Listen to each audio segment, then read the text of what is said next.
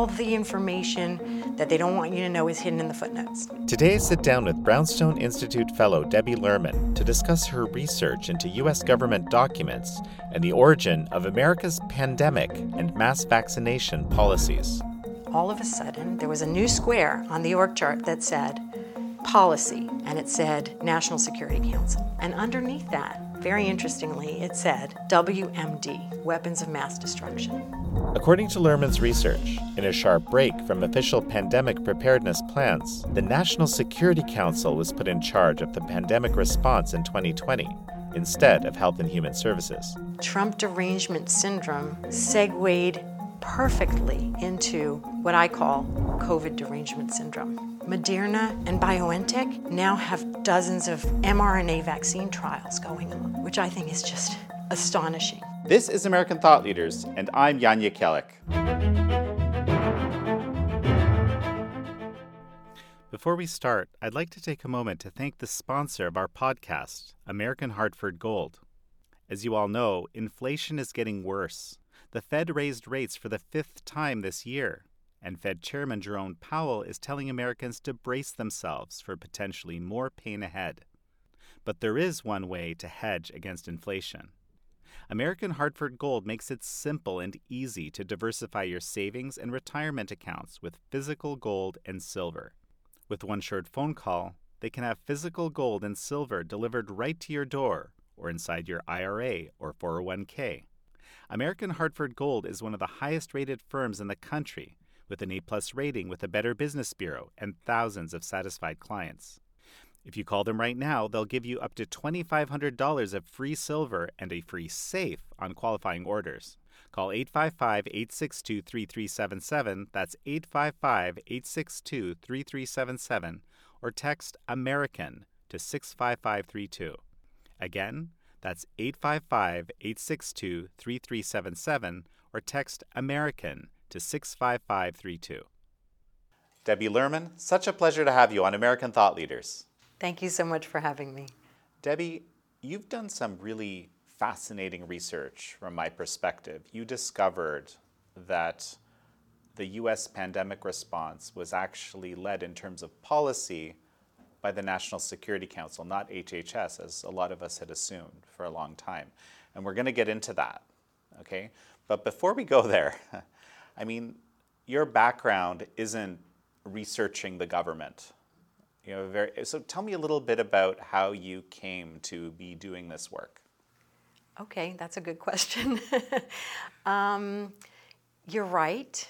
I don't have the background of somebody who is an investigative journalist or who is reading through government documents and trying to figure out how different agencies are doing different things. I don't even know what those I didn't used to know what any of those acronyms meant. But when March 2020 came along, I felt like everything that I thought I knew and everything that I thought I believed in kind of went away, and I got really a little crazy, and I didn't know what to do. Most people where I come from, we're all very much afraid of the virus and in favor of the sort of any measures that the government suggested that we needed to take against it. And We're ready to take those measures, basically. They were absolutely ready and happy, and whenever I questioned it, they asked me if I was a Trumpist. Mm-hmm. That really got to me, because I'm a socialist, liberal Democrat. I was. Mm-hmm. And they know that. My friends and my family know that. I've always been that, and never voted for a Republican, didn't like Trump at all. But I also didn't think that everything that Trump said, we had to do the opposite. And I also didn't think that if you look at evidence and facts, that has anything to do with Trump. There was such a disconnect between what I was saying and what their reaction was. That's what scared me, because I said, I'm talking to you about facts, and you're coming back to me with some kind of either political or ideological response. So there's a disconnect between reality, as I see it, and the reason that you think you're doing things or I'm doing things. And so that really, really disturbed me. So maybe just tell me just a little bit about your background, because I do think it's relevant. Like, I don't think you were, completely not in a place to do some really good in-depth research here, right? Just tell me a little bit about your educational background and sure. your work and so forth. Yeah. Okay. So in terms of education, I have an undergraduate degree from Harvard in English, and my whole career was in writing. So yes, I am a writer. I did do a lot of medical writing, but I knew how to read medical studies. And I also knew how to translate complicated medical information and scientific information for a lay audience. And I knew how to look at numbers. And so the first thing I did when they talked about the pandemic was look at the numbers. Why? I want to know how scary it is for me. I want to know, am I going to get it? And if I get it, am I going to get sick and die? I mean, I think that's what everybody wants to know first thing. So I looked at the numbers. And I looked at the numbers coming out of Italy, let's say, at the beginning when everybody was terrified. And, so let's say 20,000 people in Italy died. And I said, okay, well, there's 60 million people in Italy. And 20,000 people died, or 20,000 people got sick, or whatever. They were talking about tens of thousands of people that they were worried about. And I said, well, in a 60 million person country, even 20,000 people getting sick or dying is not a reason to do anything at all except increase the capacity of the hospitals, find ways to treat them if you can, And so there just didn't seem to me to be a big emergency, and it seemed like the emergency was being fabricated. And it also seemed to me that the people who were falling for it were everybody that I used to identify with. So, and they were telling me that because I didn't, that I was somehow ideologically, politically wrong, that I was not in their tribe anymore. So what was that like? It was horrible. It was really horrible because I felt lonely, I felt isolated, and I don't do social media. So I don't do Twitter, I don't do Facebook. And I guess a lot of people have told me that they've gone on the social media platforms, or that when they had the same experience that I did, they went and they found like-minded people. I think that those platforms are pretty destructive to democracy, which is a totally different topic, but which is why I'm not on them. So it took me a while to find the like-minded people. And what I did was I followed the science, not the science. I followed actual numbers and science.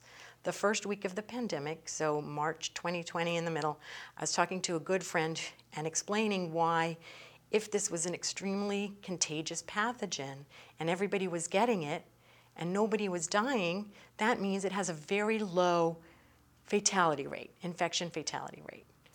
And everybody was saying 10%, 5%, 2%. They were throwing away all these percentages, right? She sent me the John Ioannidis article, March 17th, 2020, in Stat Magazine. I have read that article. I read it every day for 2 years. Because that article said we are basing our response to the pandemic on no knowledge, on we don't understand what's happening, we don't have the information, and our response is not proportional to what's happening. That's basically what he said. Now, he didn't say only 10,000 people will die, which is how people have distorted what he said. He didn't say he knew how many people were going to die. But he said within the range of possibility of how many people are going to die, nothing that we're doing makes sense. And that's how I felt. So it gave you a little bit of a sense of sanity at this point. Just that article. And then that article led me to another scientist. So I was following only scientists at the time. And so when I started following Ioannidis online, and then he led me to other scientists like Jay Bhattacharya and other scientists at Stanford, where he worked. And then he also led me to a guy named Vinay Prasad, who is another scientist from UCSF, who was giving podcasts and YouTube videos about saying the truth, basically, saying what was actually happening and what should we be doing and what should we not be doing. because what I was mostly terrified about was what we were doing that I thought was extremely, extremely harmful. And I started writing articles about how the first article I wrote in March 2020 was, "The virus doesn't scare me, our response does." And I sent it to newspapers as an op-ed. Obviously, nobody looked at it or responded. And I wrote, then I sent it to friends.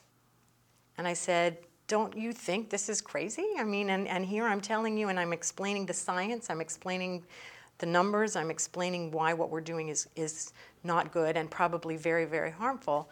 And that's when I would get the response like, "Are you a Trumpist?" or "What's wrong with you?" or, "Have you completely changed your politics?" or something like that. Or they would just say, "Well, people are dying." And so if I would say to somebody, "You know that children don't die of COVID," the response that I got was so extreme. And people would scream at me or get angry at me. So I stopped doing that. And I stopped writing those articles because nobody wanted to read them. When I found Brownstone, the first article that I sent to Brownstone was a letter that I had written to an art institution. I live in Philadelphia, which I had been affiliated with for a long time, where they were still requiring masks and they had vaccine mandates, which I thought, now I got the first 2 vaccines because I was so naive. And even though I knew our whole response was wrong, for some reason, which I can't even fathom right now, probably I had succumbed to some of the propaganda. I thought, okay, I'll get those vaccines and everything will go back to normal. Well, but that was the messaging. That was the That messaging. was the messaging. If we vaccinate 70, I forget what it was, 70% something. It changed a lot. Right, it did change a lot, but then we'll be fine. Right. It was ubiquitous. Right. And so I probably wouldn't do it again, but I did get the 2 first vaccines, and then nothing changed. And then everybody still had to wear masks. And then, we started with all of the variants or whatever. Who ever heard of a variant? I mean, then everybody started getting even crazier. And so I wrote a letter to this organization and I said, you have to stop with the mask mandates and the vaccine mandates. And because I come from a very liberal democratic background, I know what is important in that world. And I said, you know what? And this is also true. I mean, I wasn't saying anything that was false, but I was using the levers that I knew would work or that I thought might work in that world. And I said, it's a racist policy. The vaccine mandates are a racist policy because, and I gave the numbers because I always use numbers, the uptake in communities of color is 30% in Philadelphia. And the uptake in the white community is 80%. So when you have a vaccine mandate, you're actually excluding most of the communities that you are trying to bring in with your, diversity and inclusion efforts. They immediately dropped the vaccine mandate. And I didn't succeed with the masks because I couldn't figure out a way to say that masks were racist. But I sent that letter to Brownstone, and I said, listen, I use this, maybe other people can use it. And Jeffrey Tucker from Brownstone sent me, 5 minutes after I sent it, he sent me a 1-word email, and he said, okay. And I think that changed my life.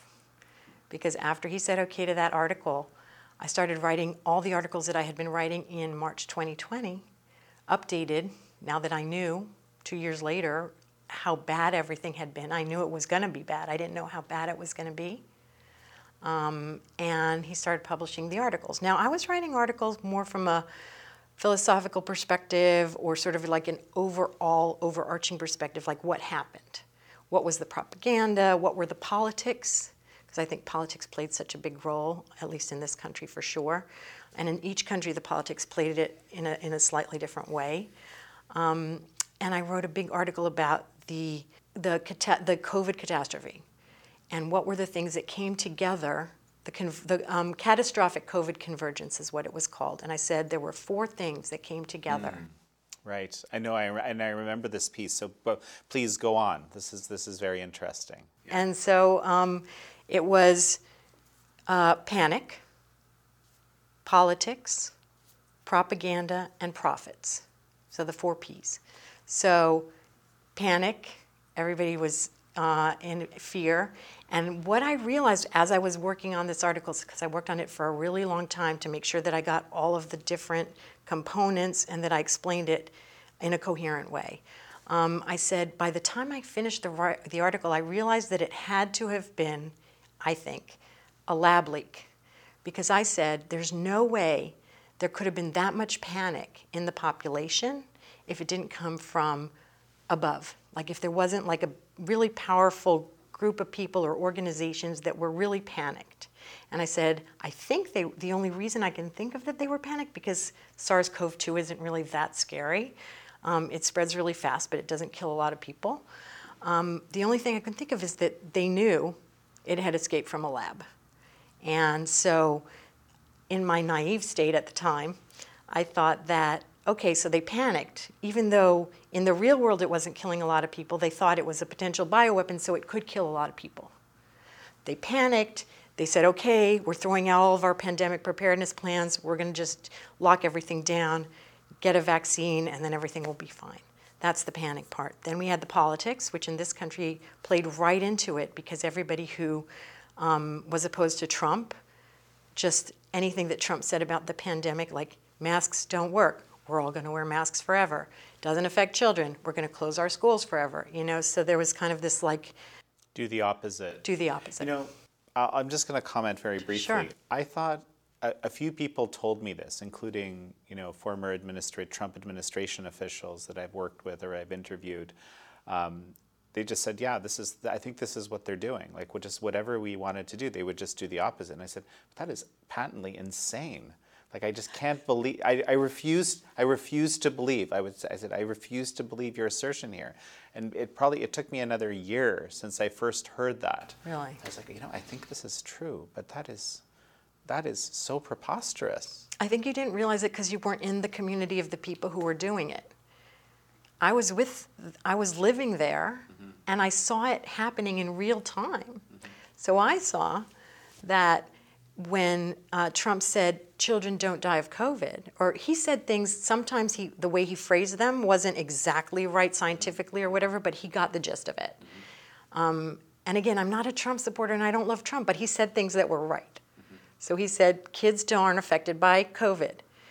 That's why whenever I said to somebody, you understand that kids don't die of COVID, right? Because I knew the numbers of deaths and the numbers of hospitalizations. Yeah. I mean, I knew all the numbers. That's why they got so upset, because he had said that, and now I was repeating something that Trump said, and God forbid, they would agree with anything that Trump did. So just before we get to the other two, so do you agree that this so-called Trump derangement syndrome is a real thing? Yes. Trump derangement syndrome segued perfectly into what I call COVID derangement syndrome. Okay. So Trump derangement syndrome, which the way I define Trump derangement syndrome is that people got so emotionally attached, and in fact their identity became attached to hating Trump. So it was no longer rational. So it no longer mattered what he said. And so people who had Trump derangement, so the way I define it is, if you have Trump derangement syndrome, you're no longer able to evaluate what he says rationally.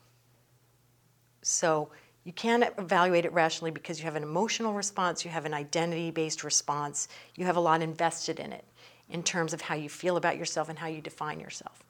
And that was so perfect because it led right into COVID derangement syndrome, which is the exact same thing, which is my identity as a good person, as a person who cares about my community, as a person who takes care of other people, is dependent on my following every single thing that I'm told. I'm going to wear 10 masks forever until, and I'm going to wear them everywhere, even outside. What you're told by the anointed people. Exactly. Right. But exactly. Please, but continue. By the anointed people, yeah.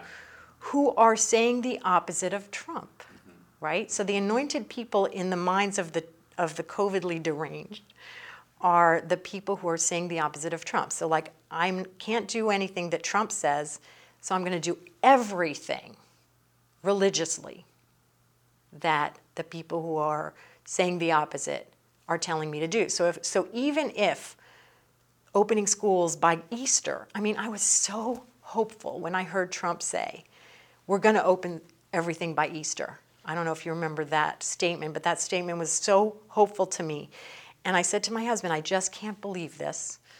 But not only is Trump right, but, you know, we have to do what he says, you know.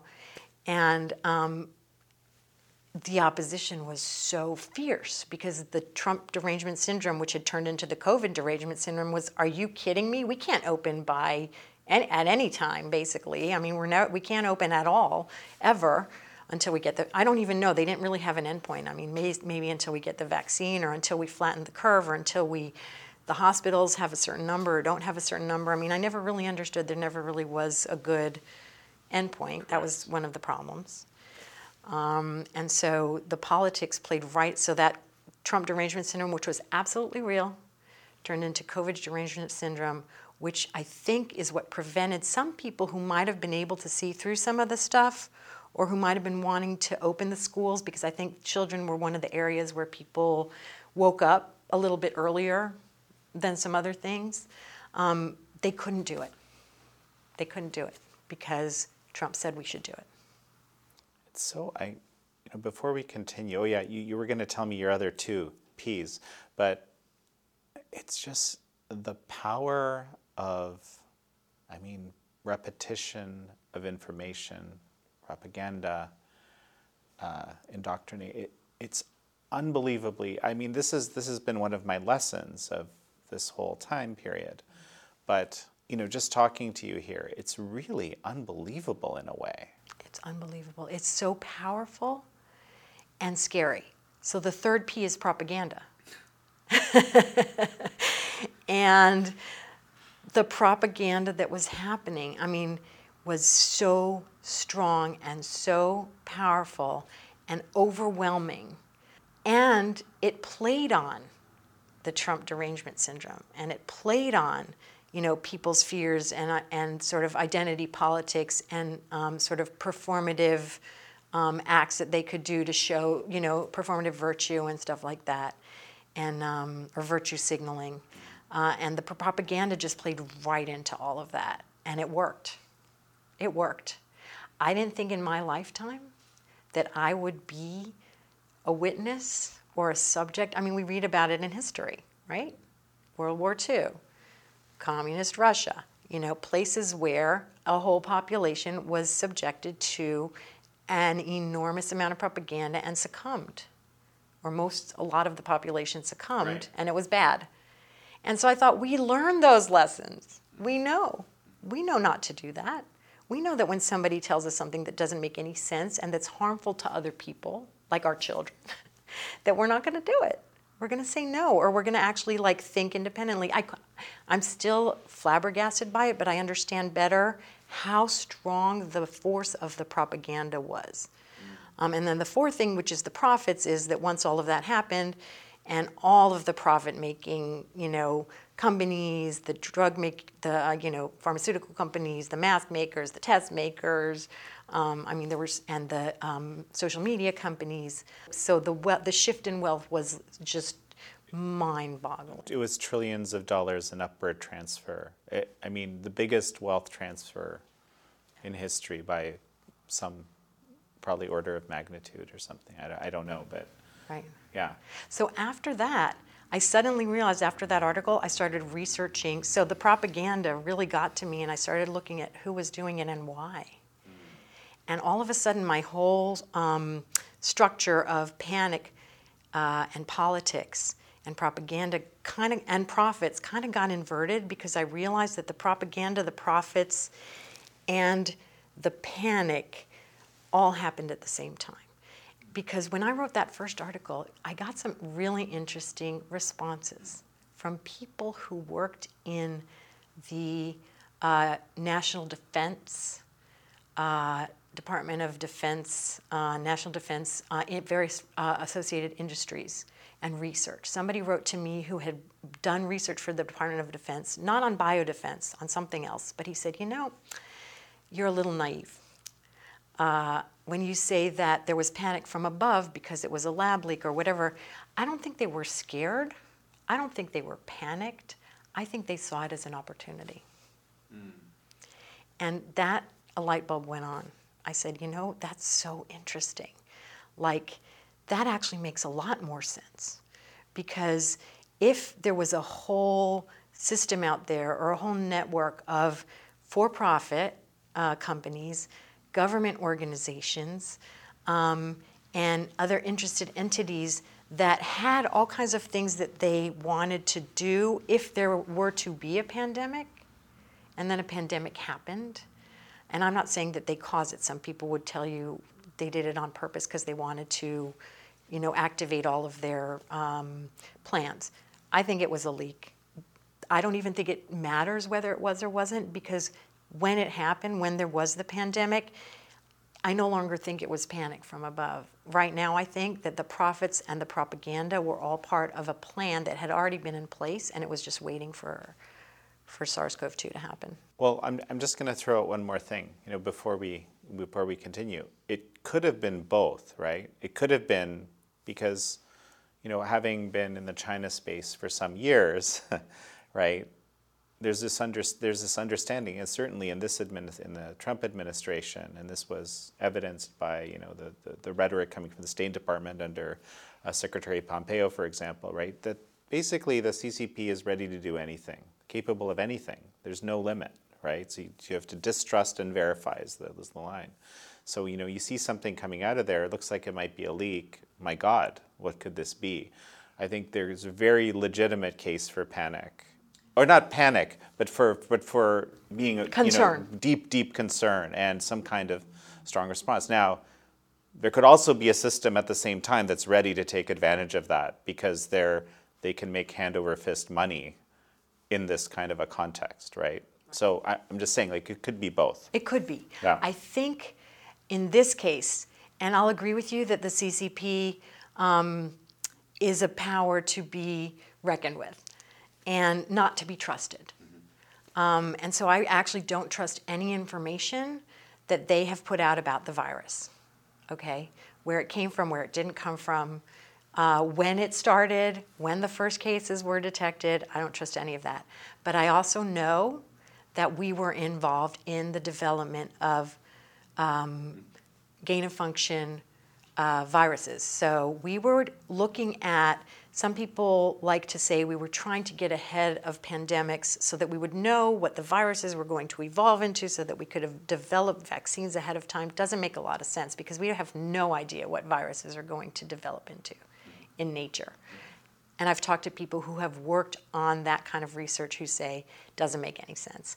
But it does make sense if you think that either both your enemies are going to try to develop bioweapons based on gain-of-function technology, or you want to develop that kind of a capability. So if you want to develop that kind of a capability and you want to know what your potential enemies are trying to develop, one of the ways you might do that, and I don't know for a fact, and I don't know if you have talked to Andrew Huff, but somebody who worked for EcoHealth Alliance, who was working with the Wuhan Institute of Virology, they were working on that kind of thing. And I don't think it was just the Chinese. I don't think it was just the CCP. I think it was the CCP and a bunch of Western countries, biodefense organizations were working together. So Germany was involved in Wuhan, not at the Wuhan Institute of Virology, but another institute in Wuhan that was looking at stuff like that. Brownstone has reported on that. And France was one of the countries that actually created the Wuhan Institute of Virology. And the United States was funding research at the Wuhan Institute of Virology. So a lot of things were happening around there that make me think that everyone was in it together. So you found that it was in fact the National Security Council that took control of pandemic policy, as opposed to what you would expect in a normal situation, which most of us thought that it would be HHS that would be running the show. Yeah, yeah. And I don't know if you want to know the origin story of how I got to that research, because as I said, I wrote the article that was really very general, and it was very high-level analysis of the panic and the propaganda and all of that. I wasn't intending to look at, to get into the minutia of what's the policy, what was the pandemic policy before COVID, what did it become during COVID, who was running it, who were the people. I really wasn't interested in the particular people who were involved until Jeffrey Tucker at Brownstone said, I need somebody to review Deborah Birx's book about COVID. And I do anything that Jeffrey says. So I said, okay. And I took the book and I started reading it. And I, after 50 pages, told my husband, something really, really shady is going on here. It's hard for me to explain, but I'm a literature major. I don't read books for what the words say. I read it for what they mean and the subtext. And the subtext of what she was saying was, I want you to believe something, and I'm covering something up. And that's how it came across to me. In the intro to her book, she says, I really cared about Africa. That's all I really cared about. But I got a call from my friend Matt Pottinger, who is the National Security Advisor to the President on China, the Assistant National Security Advisor. And he told me to come to the White House. Actually, it was his wife, who I used to work with in the 80s. And I was like, none of this makes sense. Nobody who is a Assistant National Security Advisor to the President of the United States asks his wife who she worked with in the 80s, and she tells him, oh, I worked with Deborah Birx and she was great, and you should call her because she should really run the pandemic response. I don't know. I mean, maybe that sounds like it makes sense to some people, but when I read that, I said, that makes no sense at all. Also, why is the Assistant National Security Advisor to the President for China or for Asia, but mainly China, has anything to do with the pandemic? Well, why? I know why. We know why. No, but I can tell you why. Why? Because he's someone who actually understands the CCP threat deeply. I mean, I know the guy. He understands it very well. So he would be someone who would be thinking, oh my God, what is this? Right, but would he be the one who you would turn to lead or choose a leader for a public health pandemic response? You see what I'm saying? That's where the disconnect was. I wasn't worried about the Assistant National Security Advisor caring about COVID. Yeah, sure. I mean, he has to care about our relationship with China. Why didn't they tell us about it? Were they covering it up? When did they know about it? All of that. Why is he telling us that Fauci or Collins or whoever shouldn't be leading the government task force, but this person who he's going to bring over, why is that part of our public health response to a pandemic? That's where my mind went. It just didn't make sense to me. Because all I was trying to figure out was, why was our response so bad? Why did we make so many mistakes, or intentional or unintentional? I don't know.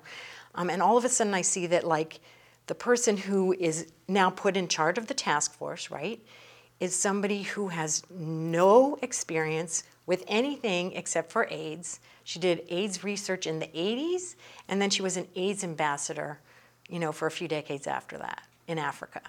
No experience, no knowledge. I mean, there are so many people, John Ioannidis, Jay Bhattacharya, who have been doing this all their lives. They've been studying epidemiology, and we're putting her in charge of a public health task force.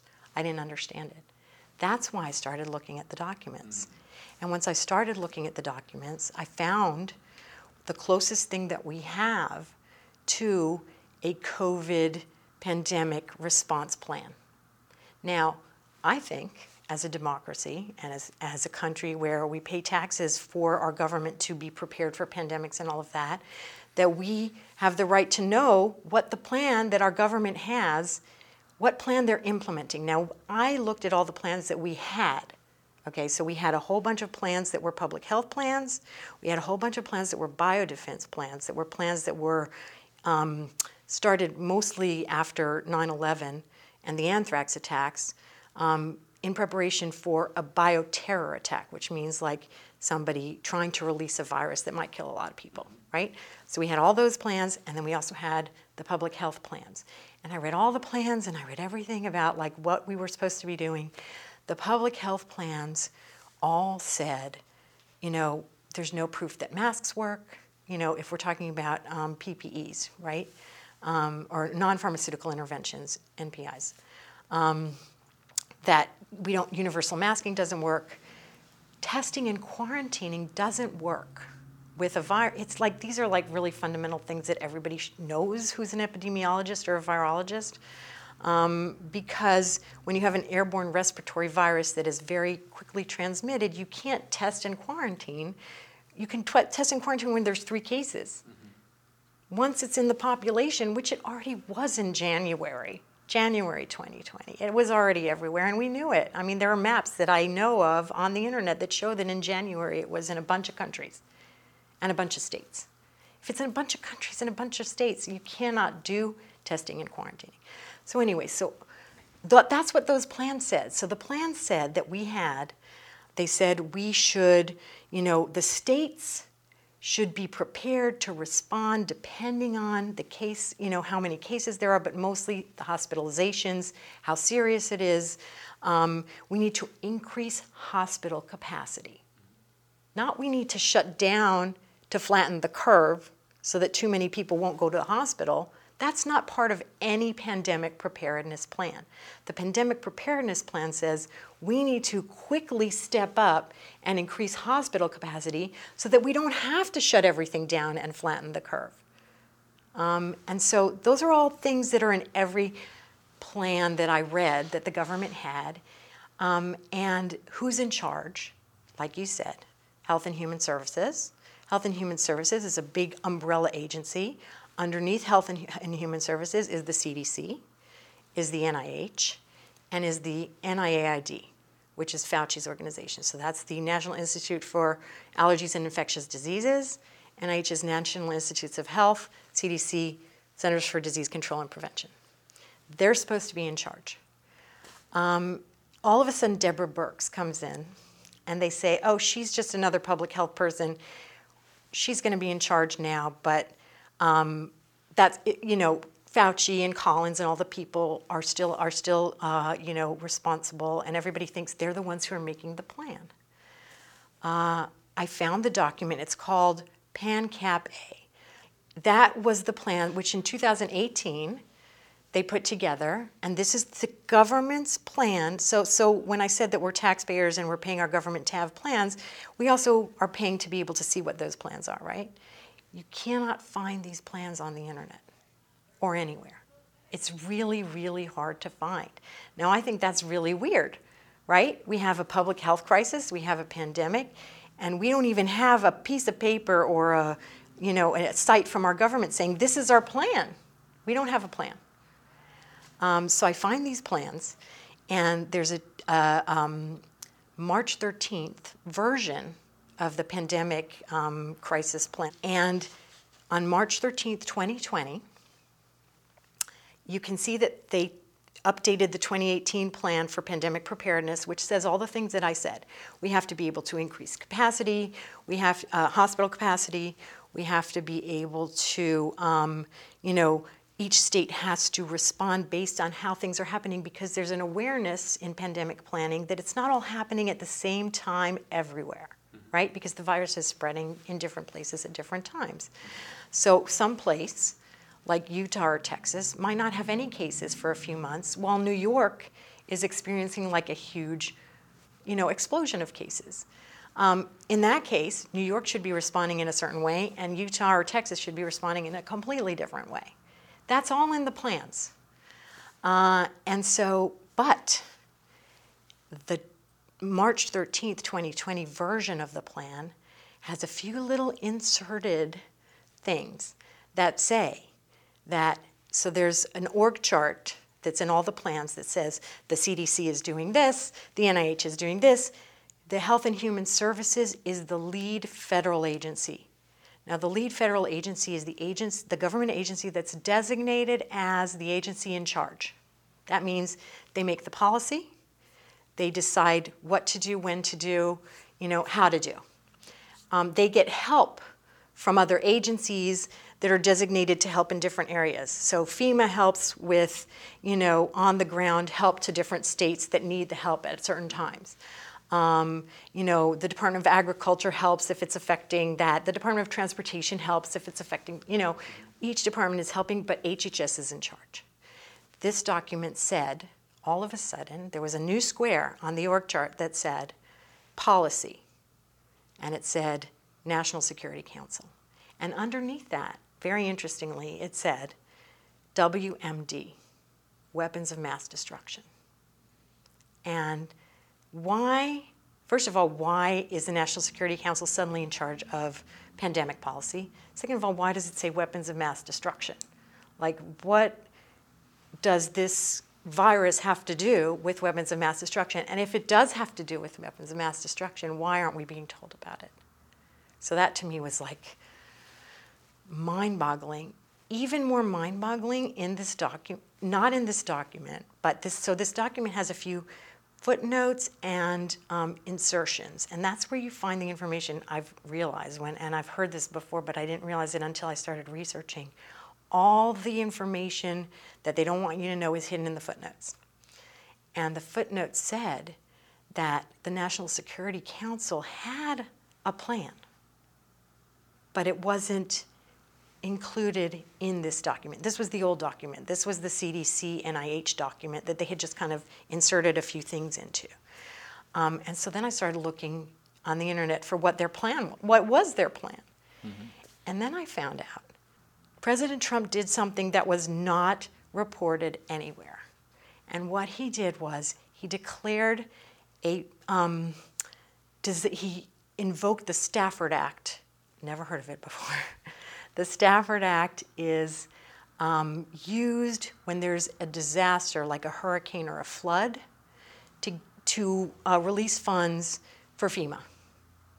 So it gives FEMA the ability to, and it allows the governor to declare a state of emergency or whatever. Like it starts the whole cascade of things that you need in order to help people when there's a national disaster. There's a whole list of natural disasters that FEMA is in charge of. Pandemic is not one of them. Okay? Public health is not on the list of the things that they do. President Trump invoked the Stafford Act in all 50 states simultaneously. Never been done before. It means that, now this is in the public record. It's not like I had to FOIA any of these documents, but I had to dig. Mm-hmm. What that means is that he's saying, or I don't think it was him, I mean the National Security Council, who's now in charge of policy, is saying, there is now a disaster in all 50 states at the same time. So this is exactly the opposite of what the actual pandemic preparedness document says. If you're doing it in the public health way, all 50 states are completely different, right? Uniform blanket disaster decreed on the entire country, and on that very same day, and I found this through Senate hearings on what went wrong during our initial pandemic response, and also some FEMA documents from the Inspector General who was commenting on what they did wrong or what went wrong. On March 18th, 2020, HHS was taken off as lead agency, so lead federal agency for pandemic response. That, to me, was more significant even than just the National Security Council taking over the policy. Because you might say, like you said, Matt Pottinger, he knows the danger from, China. This is also a national security issue. We have to worry about our relationships internationally. We have to worry about how this is going to impact our national security on a broader level, not just public health, right? You might say that. But if the HHS, which is supposed to be the lead federal agency for pandemic response, isn't even in charge of anything, not communications, not implementation of policy. Who's in charge? FEMA. And FEMA were like a deer in headlights. So nobody told them this was going to happen. A few weeks before this happened, there's a document, an internal document saying, we should be prepared, if certain states need our help, but, there's nothing right now that we really need to worry about, right? So they were totally unprepared.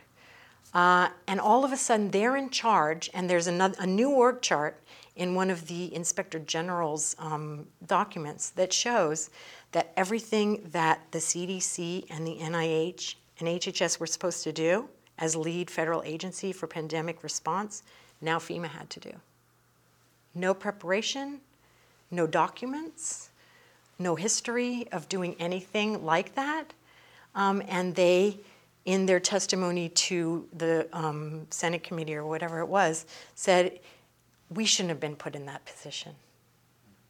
We shouldn't have been put in that position. We didn't know what the hell we were doing. Nobody in that hearing asked why. Why was HHS taken off, and why were you put in? Now, FEMA is an agency that is under the Department of Homeland Security, okay? And the Department of Homeland Security and the National Security Agency are in charge of keeping us safe from wars and terrorism and things that threaten our national security. They're not in charge of keeping us healthy or safe from threats to our health. And so when I found that out, and when I realized that nobody else, I didn't have to FOIA any of those documents. I just found them digging and digging and digging, and nobody else knew or was reporting about it. And so I didn't sleep for a few days, and I thought, this is so really crazy. And it got published on Brownstone. And I thought, well, clearly, somebody's going to see this, and, it's going to be news, like people are going to care. No. Nobody cared. And so I'm still, I'm just really shocked. And so to me, what that meant was that the response was not a public health response, it was a national security response. And if it's a national security response, that means that all of those principles of public health, so the number one principle of public health is to not panic, keep everybody calm, solve the problem or help the people who are affected by the pandemic or whatever public health problem you're trying to solve, and let everybody else live their life. That's what it is. And we did the opposite. We shut everything down. We threw everything out that we knew about masks not working, about testing and quarantining when you have an airborne respiratory virus that's already spread everywhere. Case numbers, all of a sudden case numbers became the metric of how worried we should be about this virus. Case numbers mean absolutely nothing, because if everybody gets COVID and nobody dies, then we could have 330 million cases and we wouldn't care at all. So the fact that they were constantly talking about the cases in order to foment panic, also, all of those things had nothing to do with public health. And so what I realized was we had been subjected to some kind of weird national defense exercise, or maybe they really were worried and because they thought it was a bioweapon, but it wasn't a public health response. And all they cared about was shutting everything down until we had the vaccine. And what I call it is quarantine until vaccine. And in order to get everybody to quarantine, because who's going to agree to that? They had to panic. So this is why my whole sort of paradigm from the beginning got shifted. So the panic wasn't from the top. The panic was induced by the propaganda. The people who induced the panic with the propaganda also were interested in the profits and in everything that had to do with the development of the vaccines. There had been like I told you, I was looking at the public health documents for pandemic preparedness and the biodefense documents. in the biodefense documents, the main thing that they care about, and again, this isn't even like assigning like some kind of blame, like they had some kind of like really dark, evil purpose. Everybody was doing their job. The public health people got pushed out. The national security people said, okay, we're taking over because whatever reason, yeah. right? And our plan is we're going to keep everybody as separate as possible so that as few people as possible get it until we have the vaccines. And for the past 20 years, we've been developing this amazing technology that we've been wanting to try called mRNA technology. And we think that that's the best way to deliver a medical countermeasure against a bioweapon. And medical countermeasures are different from vaccines in the sense that, first of all, the first and foremost, they're developed in order to protect the troops and people on the front lines who might be attacked with a bioweapon. Second of all, they have to be done really fast. Fauci, in a document in like 2003, said, in 20 years, we want to go from bug to drug in 24 hours. Bug to drug. Fantasy. He had billions and billions of dollars, though, that were devoted to that research. And then DARPA and all kinds of other organizations that work on medical countermeasures for the national security agencies, for the Department of Defense, they had, I think $5 billion a year devoted to this stuff. And so then in 2017, when they were starting to work on DNA and mRNA kinds of platforms, they said, okay, it's not 24 hours bug to drug, it's 60 days. We want a platform that in 60 days, no matter what is thrown at us, we're going to be able to develop a countermeasure. That's 2017. 2020 comes along, they're nowhere near getting anything out. Nothing that they've ever developed has ever worked.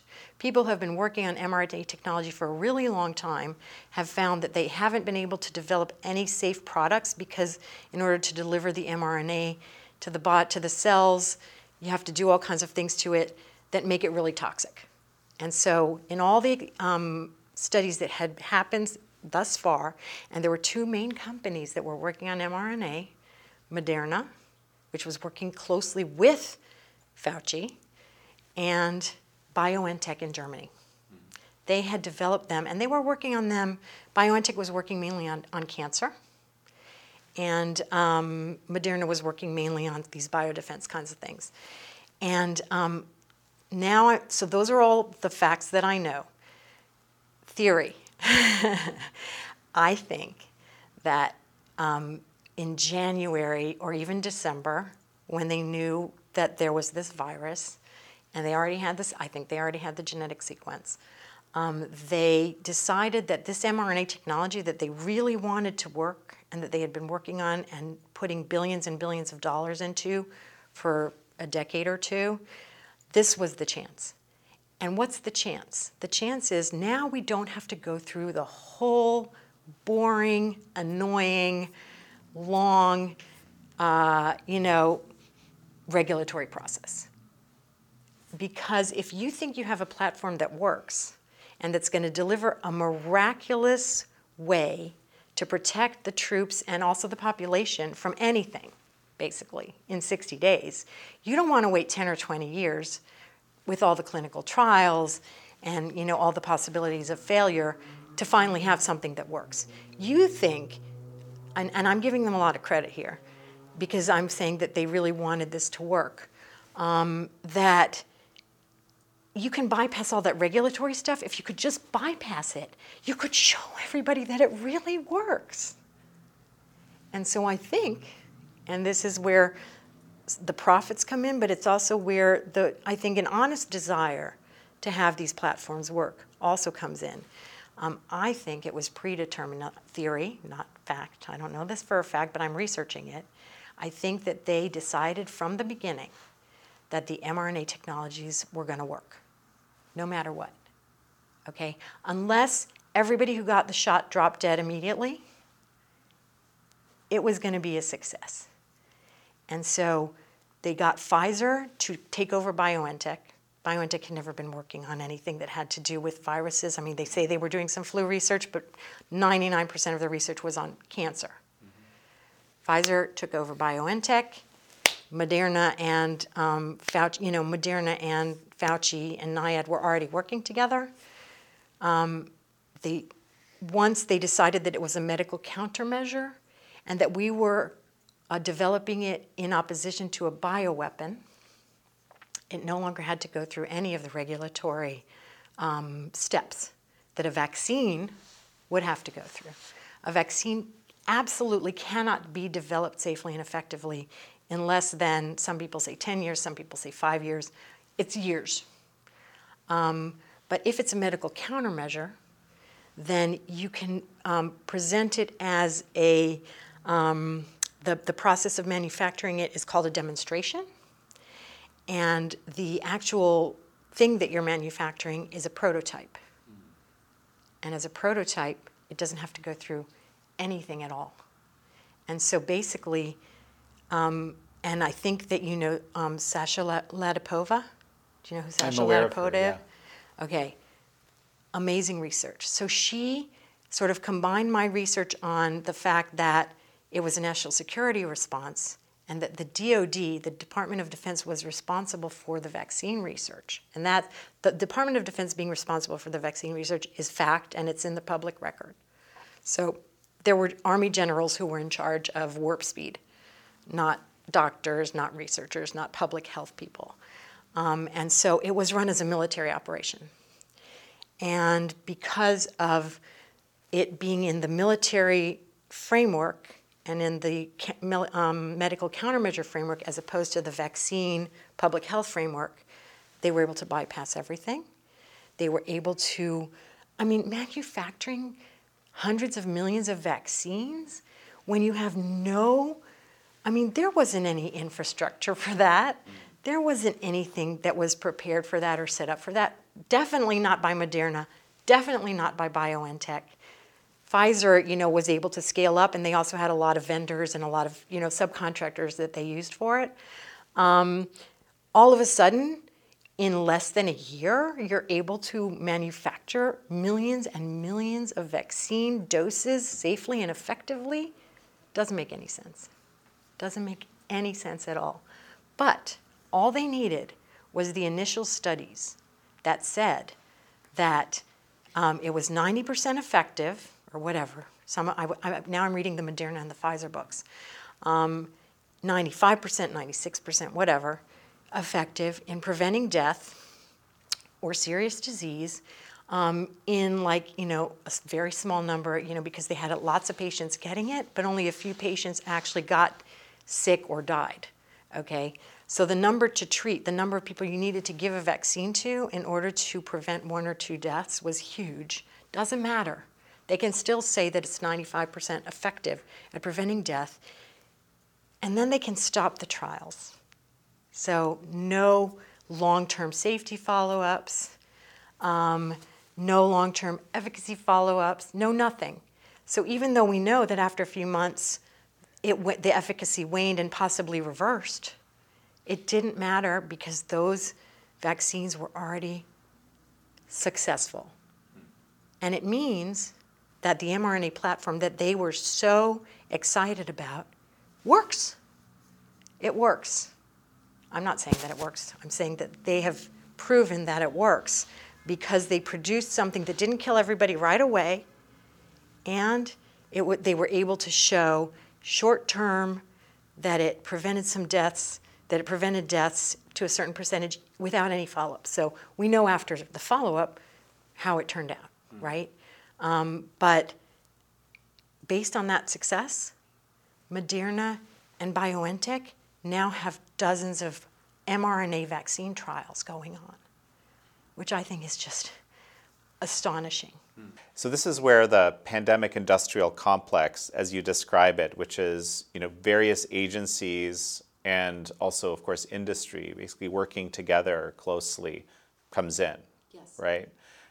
So maybe just briefly, as we finish up, just kind of explain to me what that means, and I guess where is this complex today in terms of its... That's a good question, because that kind of brings us back to that original concept that I had and where it ended up. So like the propaganda, the profits, and the politics all went together into this pandemic industrial complex. And I'll also add that it's international.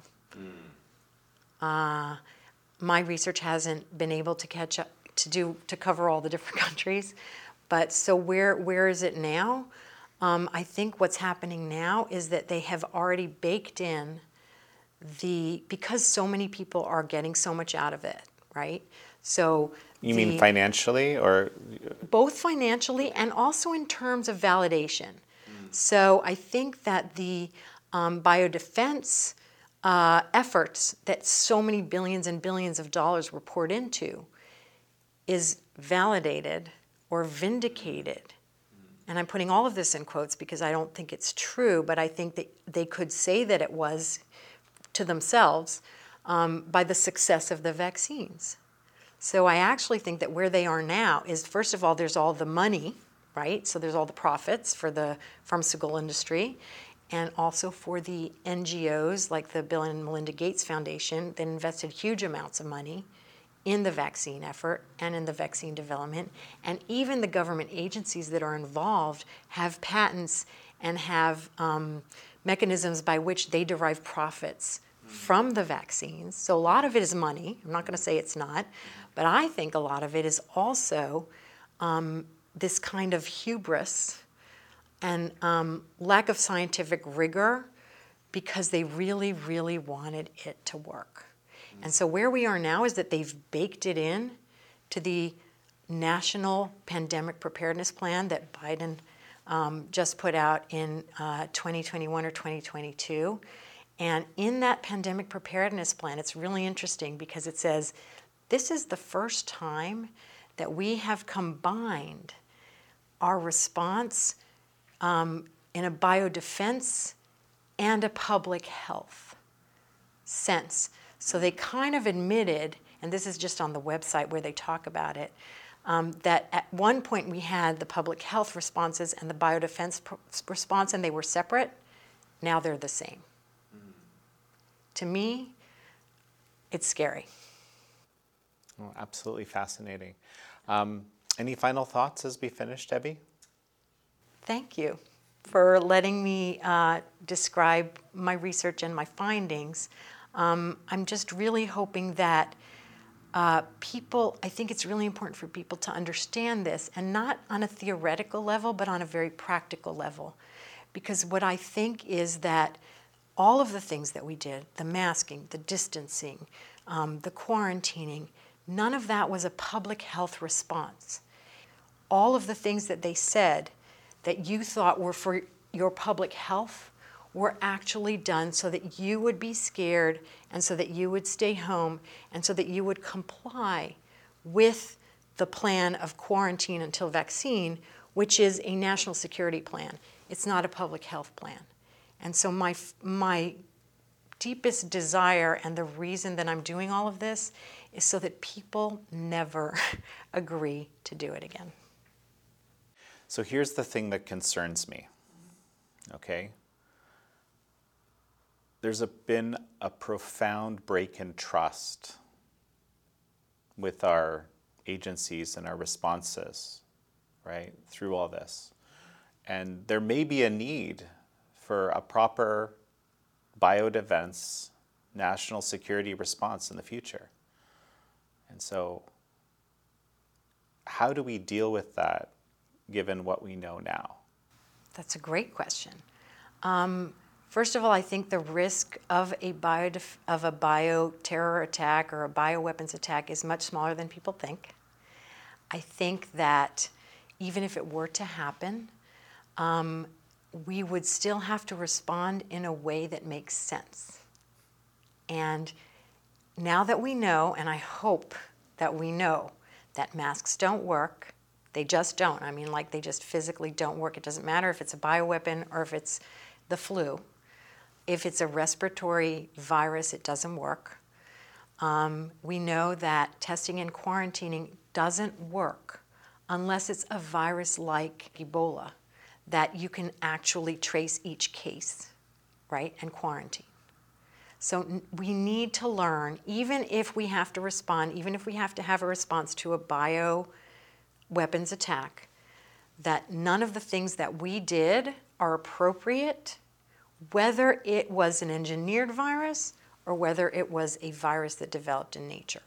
And so what we need to do is we need to say, let's go back to the drawing board, to all the plans that we had before for public health, because even if it's a bioweapon, it's still affecting your body and your health, right? It's not a gun, it's not a grenade, and you can't protect yourself from it in any way other than how you would protect yourself from any virus, right? Whether it was engineered or not. Luckily, and this is actually a good thing, viruses that are very aggressive and that kill people really fast don't tend to spread very fast, because once they kill their host, it's over. The viruses that spread the fastest and that they infect the most people are the viruses that let their host live and let their host interact with a lot of other people. So viruses tend to be either very deadly or very transmissible. So even if there was a bioweapons attack, and now I'm saying this only out of my general knowledge of viruses, not out of what I know of, I don't know what a potential bioweapon would be. So far in the history of humanity and viruses, we have not encountered a virus that spreads as fast as SARS-CoV-2 and kills as much as Ebola. People would like to develop it. I don't think they're going to be able to. And I think that if we are attacked by a bioweapon that we know is a bioweapon, and again, SARS-CoV-2 could have been a bioweapon, but it wasn't a very effective one because it didn't kill very many people. Even if we are attacked by a bioweapon, we still have to respond in a public health way because it's still affecting our health and it's still a virus.